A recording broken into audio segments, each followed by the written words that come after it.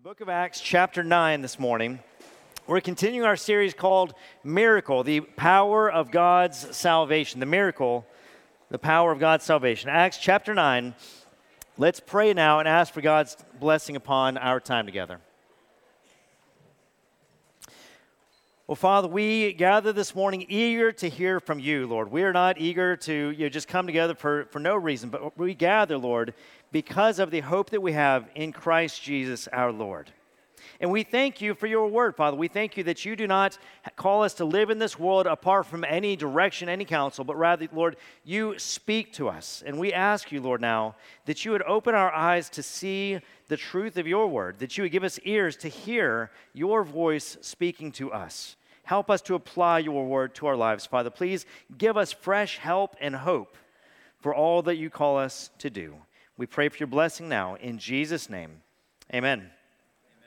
All right, please follow along. I'm going to read from the book of Acts, chapter 9, starting in verse 1. This is God's holy and authoritative word. But Saul, still breathing threats and murder against the disciples of the Lord, went to the high priest and asked him for letters to the synagogues at Damascus, so that if he found any belonging to the way, men or women, he might bring them bound to Jerusalem. Now as he went on his way, he approached Damascus, and suddenly a light from heaven shone around him. And falling to the ground, he heard a voice saying to him, "Saul, Saul, why are you persecuting me?" And he said, "Who are you, Lord?" And he said, "I am Jesus, whom you are persecuting. But rise and enter the city, and you will be told what you are to do." The men who were traveling with him stood speechless, hearing the voice, but seeing no one. Saul rose from the ground, and although his eyes were opened, he saw nothing. So they led him by the hand and brought him into Damascus. And for 3 days he was without sight, and neither ate nor drank. Now there was a disciple at Damascus named Ananias. The Lord said to him in a vision, "Ananias," and he said, "Here I am, Lord." And the Lord said to him, "Rise and go to the street called Straight, and at the house of Judas look for a man of Tarsus named Saul. For behold, he is praying, and he has seen in a vision a man named Ananias come in and lay his hands on him so that he might regain his sight." But Ananias answered, "Lord, I have heard from many about this man, how much evil he has done to your saints at Jerusalem. And here he has authority from the chief priest to bind all who call on your name." But the Lord said to him, "Go, for he is a chosen instrument of mine to carry my name before the Gentiles and kings and the children of Israel. For I will show him how much he must suffer for the sake of my name." So Ananias departed and entered the house. And laying his hands on him, he said, "Brother Saul, the Lord Jesus, who appeared to you on the road by which you came, has sent me so that you may regain your sight and be filled with the Holy Spirit." And immediately something like scales fell from his eyes, and he regained his sight. Then he rose and was baptized, and taking food, he was strengthened. This is God's word. May he bless the preaching of it. Well, raised and educated in a liberal Catholic setting, Rosaria Champagne was a self-described lesbian feminist and a tenured professor of women's studies at Syracuse University. Her primary academic field was critical theory, specializing in queer theory. She was a student of Sigmund Freud, Karl Marx, and Charles Darwin. She was an advisor for the LGBTQ student group, wrote Syracuse University's policy for same-sex couples, and actively lobbied for LGBTQ aims alongside her lesbian partner. Rosaria was an activist who is giving her life to refuting the biblical teaching on sexuality and gender, and she was a very effective apologist for her views. However, in 1997, while Rosaria was researching the religious right and what she described as their politics of hatred against people like me, she wrote an article against the Promise Keepers, which led a pastor named Ken Smith to reach out to her. Ken and his wife began inviting Rosaria over to their home for dinner. They wanted to hear her out and listen to her patiently, share her views, and then they graciously shared the contrasting worldview of the Bible. They welcomed her into their lives. They did not reject her, But nor did they adopt or affirm her worldview. Rather, with great love, they systematically explained to her the teaching of the Bible. And after 2 years of meals and conversations, being overwhelmed by their Christian hospitality and their unrelenting conviction and faith in Jesus, Rosaria found that her heart had been completely transformed. And she surrendered her life to the Lord by repenting of her sin, leaving her lifestyle, which cost her dearly. It cost her romantic partner. It cost her countless friends. And she has since become a zealous and outspoken evangelist for the Christian faith, which she remains today. Well, Acts chapter 9 demonstrates the transforming power of God for even the most unlikely of converts. Rosaria Champagne, now called Butterfield, calls herself one of the most unlikely of converts. And in Acts chapter 9, we read about another unlikely convert, Saul the persecutor. What we see is that the power of God's salvation is an astonishing miracle in every respect. We heard about 2 testimonies this morning of God's miraculous salvation at work in lives today. But here we read about Saul's conversion, which may well be one of the most important conversions in all of church history. We all owe much of our faith to this moment. What we read about in this text impacts us today. It's so important, in fact, that the author of the book of Acts recounts this same story 3 separate times. Here in chapter 9, again in chapters 22 and in 26, adding a little bit of detail each time. Saul's conversion illustrates the power of God over the most unlikely of converts. It demonstrates the unstoppable power of the gospel. It shows us that no one is out of the reach of our good shepherd. This passage this morning is an invitation to you and to me to see and believe in the transforming power of the gospel of our sovereign God. That's what we're called to do. So we're going to walk through this passage this morning in 3 sections. First, the conversion of Saul. Who do you think in your life, as you think about people that you know in your family and at work and in your neighborhood, who is the most unlikely person to be converted that you know? Saul was that man for the early Christians in and around Jerusalem. But unlike the criminal who hung on the cross next to Jesus and repented in his dying breath, Saul was not a criminal. Saul was blameless according to the law. He was a well-respected, morally upright. He was a good citizen. He was a Pharisee of Pharisees, a religious leader of the day. Make no mistake, Saul was an ardent student of the Jewish tradition. He was meticulous in his obedience to the Torah. He was zealous in his desire to guard the people of God from this new sect of Christians. But Saul's self-righteousness fueled his persecution of the church and made him an enemy of Christ. Though he had already, Saul had already given his approval over the death of Stephen, he was not satisfied. He didn't think that it had taken enough effect. And so he wasn't satisfied with the progress there. It says he was still breathing threats and murder against the disciples of the Lord. He was still on the hunt. He was a church hunter. He was looking for Christians. He was hunting them out, going house to house, looking for men and women of the way, they called it, to put them in jail and to persecute them. He saw it as his divine mandate. He saw himself doing the work of God. You see, he knew that if the mission of the church was successful, it would upend everything that he knew and to be true in his life. Everything that he had learned, everything about his religious views would be upended and turned upside down. And therefore, his desire was to eradicate Christians from the face of the earth. And it was one task that he expected God's reward.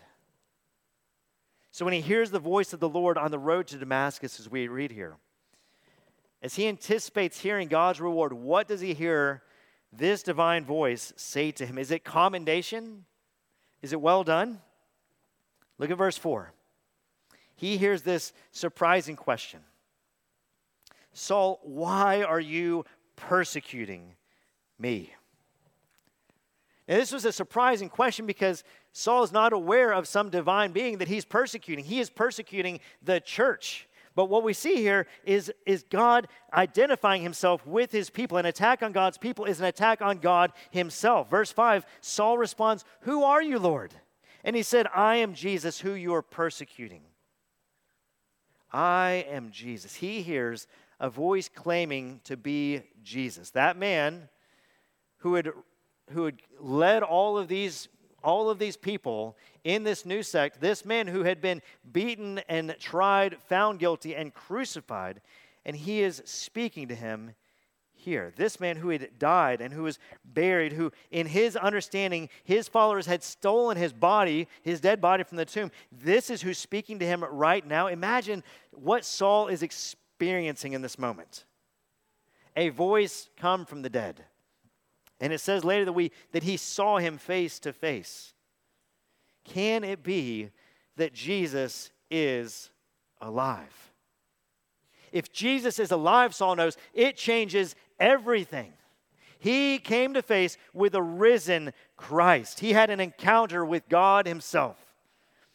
Biblical commentator Eckhard Schnabel says the typical aspect of Saul's encounter is the fact that conversion is never simply the regret for past misdeeds or the learning of truths about God or the emotional experience of God's Spirit working in our hearts.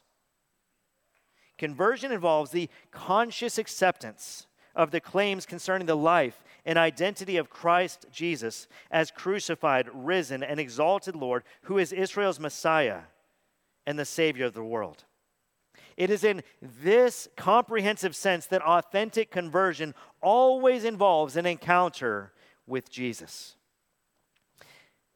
Just a few chapters before, in Acts chapter 5, Saul's teacher, Gamaliel, his teacher and mentor, a man held in high esteem, had warned against opposing the church in the case that if they are in fact from God, they would be unable to stop it.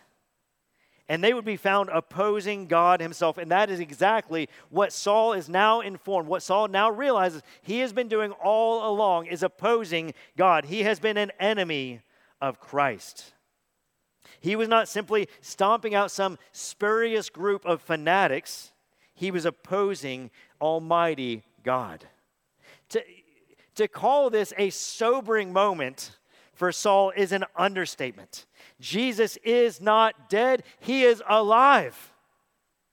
And it changes everything for him. His life is transformed. You see, Saul had wanted nothing to do with Jesus up until this point, but the God of all mercy chose Saul. He chose him before the foundation of the world to be his own, and this hunter always gets his prey. C.S. Lewis saw this in his own conversion. He said, "I did not then see what is now the most shining and obvious thing, the divine humility which will accept a convert even on such terms."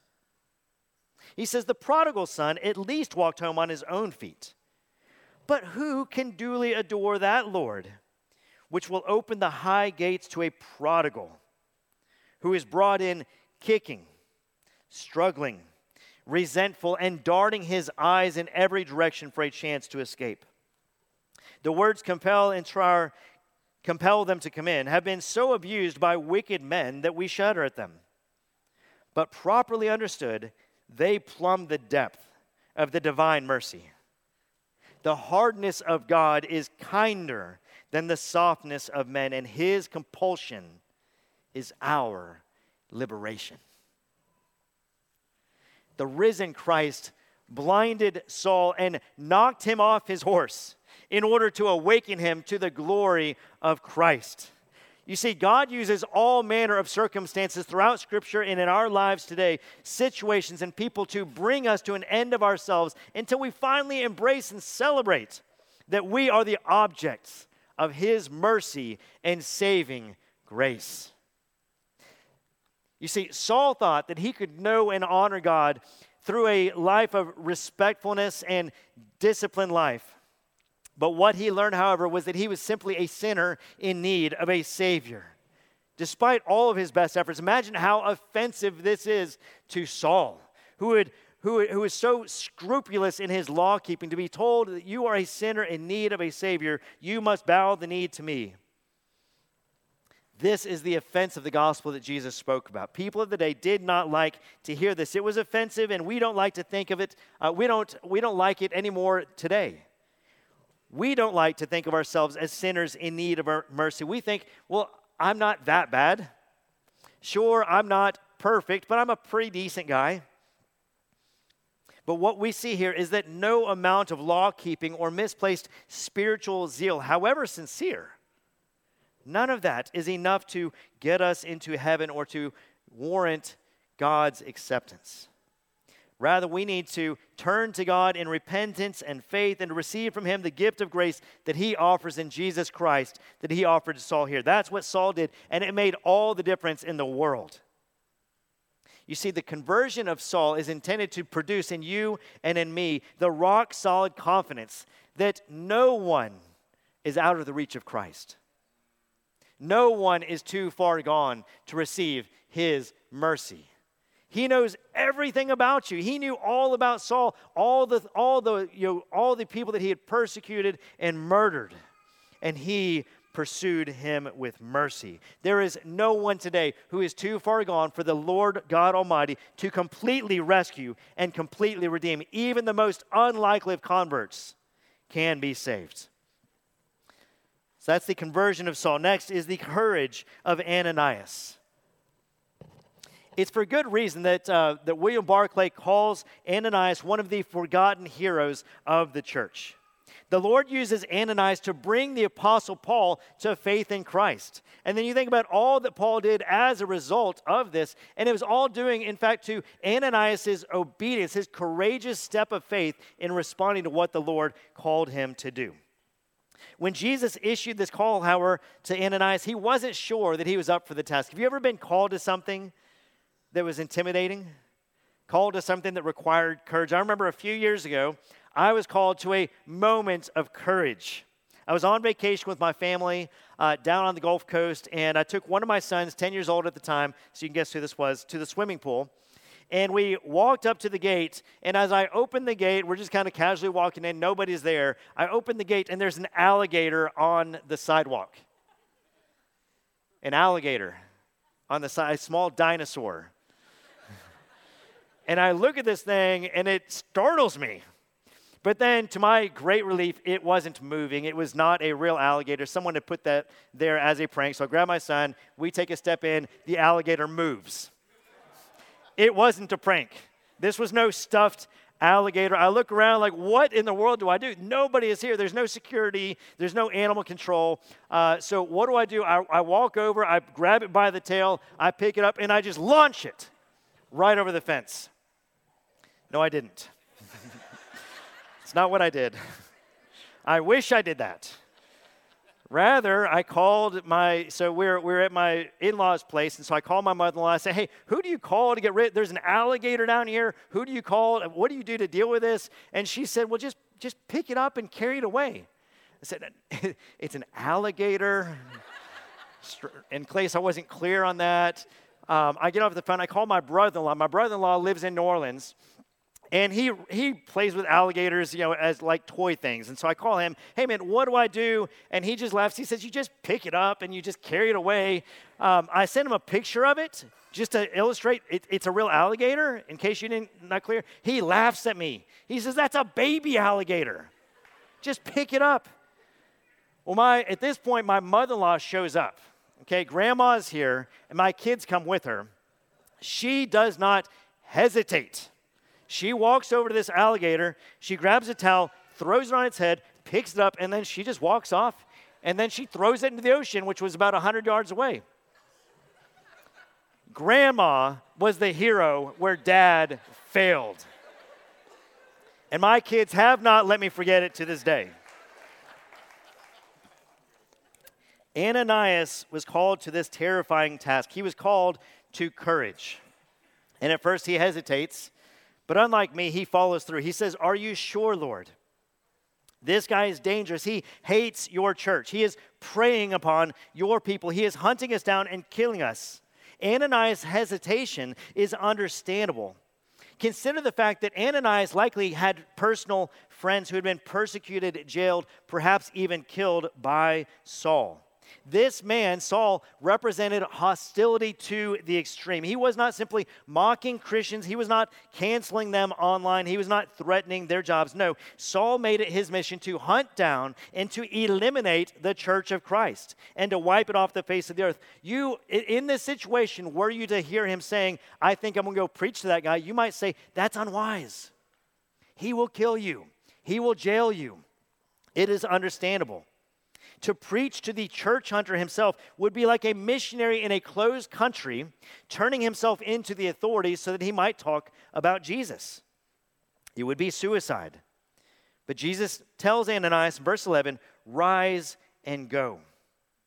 Go to the street called Straight, and at the house of Judas, look for this man of Tarsus named Saul. For behold, he is praying, and he has seen a vision of a man named Ananias come in and lay his hands on him so that he might regain his sight.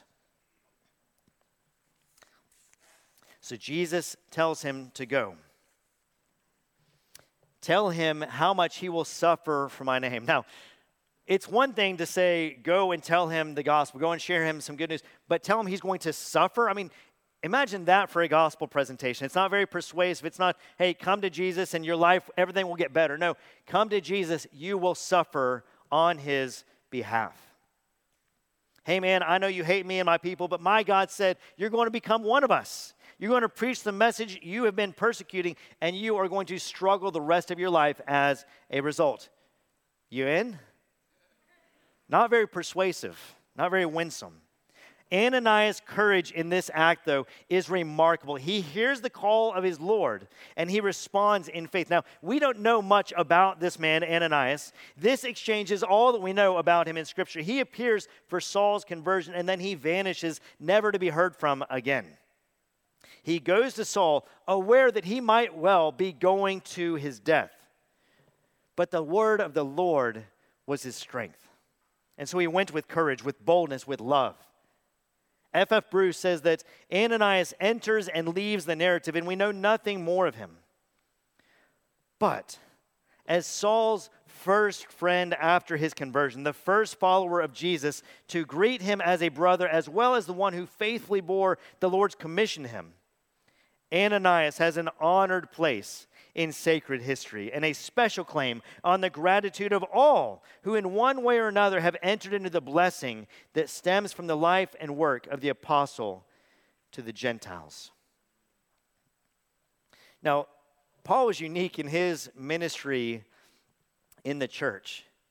But this illustrates that you never know the impact of what your simple steps of obedience, your simple steps of faith might bear in one individual's life, and then the ramifications of that in others' lives. You never know what the Lord will do with that. Verse 17, when Ananias arrives, look at this, it says that he lays his hands on Saul. He addresses him as brother. He is gentle. He shows him mercy. Think about who he is laying his hands on. Saul did not deserve mercy. Saul did not justify affection. And yet that's exactly what Ananias shows him. He was gentle with him. He gave him the message that he was entrusted with, and he prays for him. Ananias' name actually means God is gracious, and he lives up to his name here. Imagine this. Imagine the first words that Saul hears from a Christian following his conversion are words not of anger, not of how dare you, how could you do that? But rather what he hears are words of affectionate welcome. This is incredible. It's remarkable to think about this. The enemy of God's people is welcomed as a brother. The church hunter himself is embraced as family. Saul had a direct encounter with the Lord Jesus himself, saw him face to face, but it wasn't until Ananias came to him with this message that he responds in faith. You think about that. How many people say, well, if I could just see Jesus face to face. You see, for Saul, that wasn't enough. It took Ananias going to him for Saul to respond in faith. Again, Eckhart Schnabel says the process of Saul's conversion was only complete when Ananias conveyed to him the healing, the blessing, and the commission of Jesus. While some people in, for example, communist countries have been converted to faith in Jesus as the result of radio broadcasts without contact with other Christians, this is not the norm. Conversions are connected with the personal involvement of believers. Even supernatural phenomena surrounding missionary situations do not absolve Christians from the necessity of personal witnessing. Jesus certainly could have continued to speak to Saul directly, particularly when Ananias initially objected to getting involved. But he insisted that Ananias visit Saul. Like Ananias, like Saul, we are called to the work of personally witnessing to the glory of Jesus to those around us. While God can use any means that he wants, any means that he desires, he is sovereign over all creation. He can do anything he wants. He chooses to use people like Ananias and like you and me to draw those that he is calling to himself. He does not save us and then simply tell us to carry on with our lives as if nothing changed. Rather, he commissions us as fishers of men. He saves us and he commissions us, which leads to our final point, the commission of Christ. When the Lord opened Saul's eyes to see his glory, it changed everything. His entire life is transformed. Saul had dedicated his life to the eradication of the people of the way. And now Ananias tells him that Christ has a new mission for his life. Ananias isn't simply doing this on his own, but he functions as a mouthpiece of the Lord for Saul. F.F. Bruce says that Ananias uttered the words, but as he did so, it was Christ himself who commissioned Saul to be his ambassador. Ananias laid his hands on Saul, but it was the power of Christ that in the same moment enlightened his eyes and filled him with the Holy Spirit. Christ commissions him to go and to bear witness about himself. He tells him to go and proclaim the message that he had until now been persecuting. He tells him to bear witness to the transforming power of the gospel of Jesus Christ. Later on in the book of Acts, in chapter 22, Luke gives a fuller account of what he tells Saul. In verse 14, he says, "The God of our fathers appointed you to know his will, to see the righteous one, and to hear a voice from his mouth. For you will be a witness for him to everyone of what you have seen and heard. And now why do you wait? Rise and be baptized and wash away your sins, calling on his name." Well, we see him respond. We see him obey this word. Immediately he is baptized. In the next section of chapter 9, he goes on to begin his ministry, making Jesus known with the rest of his life, with all of his being, giving everything he can to telling everyone about the Savior of the world. It's glorious. And such is the commission that we have all received. A couple of weeks ago, I read this story from a man named Garrett Kell. He's a pastor that I respect. And he talks about what he did upon his conversion. He says upon his conversion, he began to share his new faith with everyone he knew. He says, after I got saved, I tried sharing the gospel with everyone. Our cocaine dealer was a guy named Brian, who we affectionately called the White Devil. We had done a lot of evil together, and so I knew I had to talk to him about Jesus. So one night after reading my Bible, I printed off all the verses I could find on hell. I grabbed a hammer and drove to his house at 3 a.m. I proceeded to nail the verses one by one to his front door. I'd never heard of Martin Luther, but I guess we had similar zeal. When I got back home, my roommate's phone was ringing. I could hear her trying to calm down the person on the other line. She said, "Somebody did what? To your what?" Then she said, "I bet it's Garrett. He's been reading the Bible and losing his mind." She wasn't entirely wrong. God had graciously been helping me see things from an eternal perspective. All my friends were running toward hell, and I had to warn them, even with questionable methods. Have you ever used questionable methods like that? Maybe not nailing something, but we all have stories, I'm sure. But Garrett arrives at this conclusion. He says, we may mature in how we steward zeal for the lost, but maturing in Christ never looks like losing zeal. I think that's right. Maturing in Christ does not look like losing zeal altogether. So how is your zeal this morning? We are all commissioned, like Ananias, like Paul, not necessarily to apostolic ministry, but we are called as witnesses. We are called as fishers of men. We are called as ambassadors of Christ. So are you convinced that the Great Commission applies to you? Are you aware that Jesus invites you to participate in his great rescue mission? Do you believe that God can use anyone he wants and save anyone he wants, but that he chooses to use people like you and me? Do you believe in the transforming power of our sovereign God? Or have you allowed the cares of this world or the comforts of this world or something else to displace your zeal for sharing the gospel with the lost? I want to close with 2 points of application. Okay, 2 points that I want to leave you with, I want to encourage you with as we go out today. First of all, never lose your sense of wonder that God saved you. Never lose that wonder. That's one of our goals for this sermon series, is to cultivate fresh awe and wonder at God's saving grace in your life. Never grow unaffected or familiar with your conversion that you lose that sense of amazement. Think about this every day. Meditate on it. Don't lose that wonder. Let it increase and never decrease. Consider just what happened when you experienced the miracle of regeneration. Do you remember that moment? Do you remember when you came to that realization that God knows everything about you and that he chose you? That he had mercy upon you? We want to continually cultivate a sense of awe and wonder that he did that. And if you don't remember that, let me encourage you to reread this passage. You see, Paul's conversion is a prototype of all of our conversions. Not all of us were blinded. Not all of us were knocked off our horses.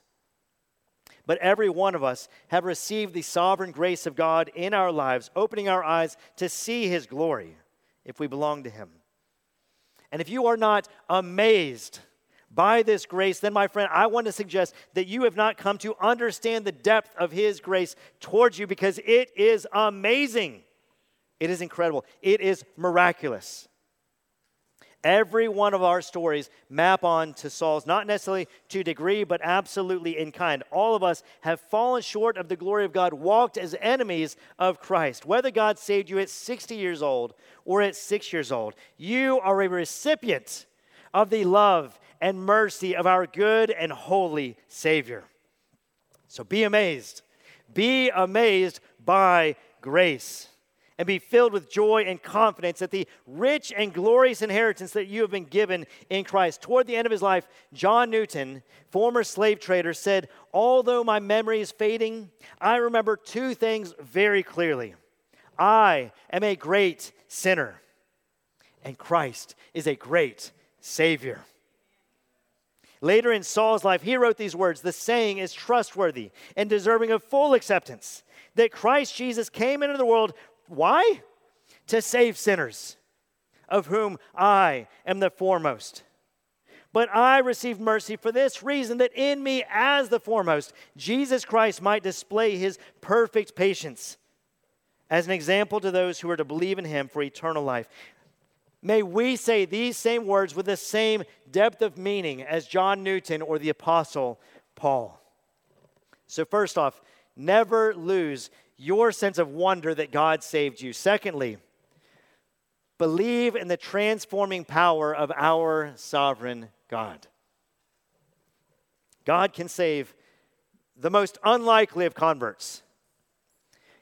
Believe that no one is safe from the hound of heaven.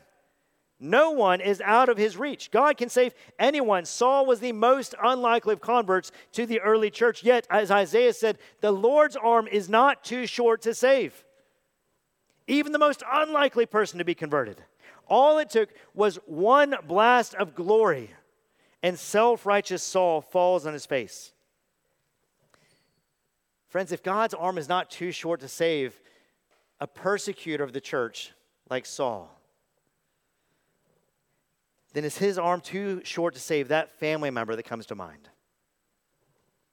or that neighbor who mocks you, or that coworker who always gives you a hard time about your faith. Peter Jeffrey says it may be there are people of your acquaintance like Saul, and you can see no hope of them ever becoming a Christian. Take heart from the power of saving grace. If God can transform the persecutor into a preacher, or use Ananias the unknown to preach to Saul the church hunter, God can use you to reach your neighbor. God can use you to display the beauty of the gospel in your workplace. That's his desire. If he can use a ragtag group of uneducated fishermen and unrespected tax collectors, he can use you and me as well. He does his best work with modest means. It's how his glory is best seen. You see, if God used the impressive things of the world, the famous, the wealthy, the persuasive, then they get all the glory for that. Well, of course there are people being converted because that person's very impressive. But God chooses instead what is foolish in the world to shame the wise. He chooses the weak, the jars of clay, to proclaim hope to kings. Listen, when Ananias was told to go to Saul, Jesus was already at work there. He had already revealed himself to Saul. He was already working in his heart. But he called Ananias to join him in this. He called him to a step of faith. Jesus chose to use Ananias to reap where Ananias had not sown. Ananias was not the active agent in Saul's salvation. God is. God saved Saul, but he did it through the witness of Ananias. What a privilege to participate in God's work in the lives of others. So let me ask you this. Who would you be astonished to see converted to Christ? Who is it that, were I to tell you today, hey, so-and-so is here, so-and-so said that they're Christian, so-and-so's being baptized, you'd say, no. No way. What happened? Who would you be astonished to see come to faith? That neighbor that you avoid, or that coworker who makes life so difficult for you, that family member who rolls their eyes every time you talk about Jesus. Who in your life is the least likely person to be converted the way you see it? Who is it that you think it would take a miracle for them to become a believer? Listen closely, friends. Make no mistake. God is able to save to the utmost the most hardened of sinners. Let the conversion of Saul fill you with faith and great hope that God can save anyone. There is no sinner out of the reach of our Lord. His mighty arm is not shortened. Saul's conversion demands that we must never consider anyone's case hopeless. We must never write anyone off. He doesn't. No one is hopeless. No one is safe. The hound of heaven will have his prey. Therefore, dear Christian, have courage. Don't shrink back. Boldly proclaim with gentleness, with graciousness, with love, but with confidence. You see, the power is not in the quality of your presentation, but in the content of your proclamation. God delights to use the weak and the introverted. He loves to use ordinary people like you and I to do extraordinary things that only can be explained by the sovereign work of our Almighty God. This passage is not intended to make us think, wow, isn't it cool that God used to do such miraculous things? No, this passage is intended to fuel your faith that the same God who used the most reluctant of evangelists, like Ananias, can save the most unlikely of converts. And he is still at work today using ordinary people like you and me. So, church, I want to encourage you to leave here today filled with awe. Leave here today filled with wonder at your own salvation. That no one is too far gone for the Lord to save. Leave here today filled with joyful confidence as you proclaim the hope of the gospel to those that God has sovereignly placed all around you. He's placed you right in the middle of a bunch of people who don't know him and that need him more than anything else in the world. Have faith that God will use you. Believe in the transforming power of our sovereign God. Let's pray.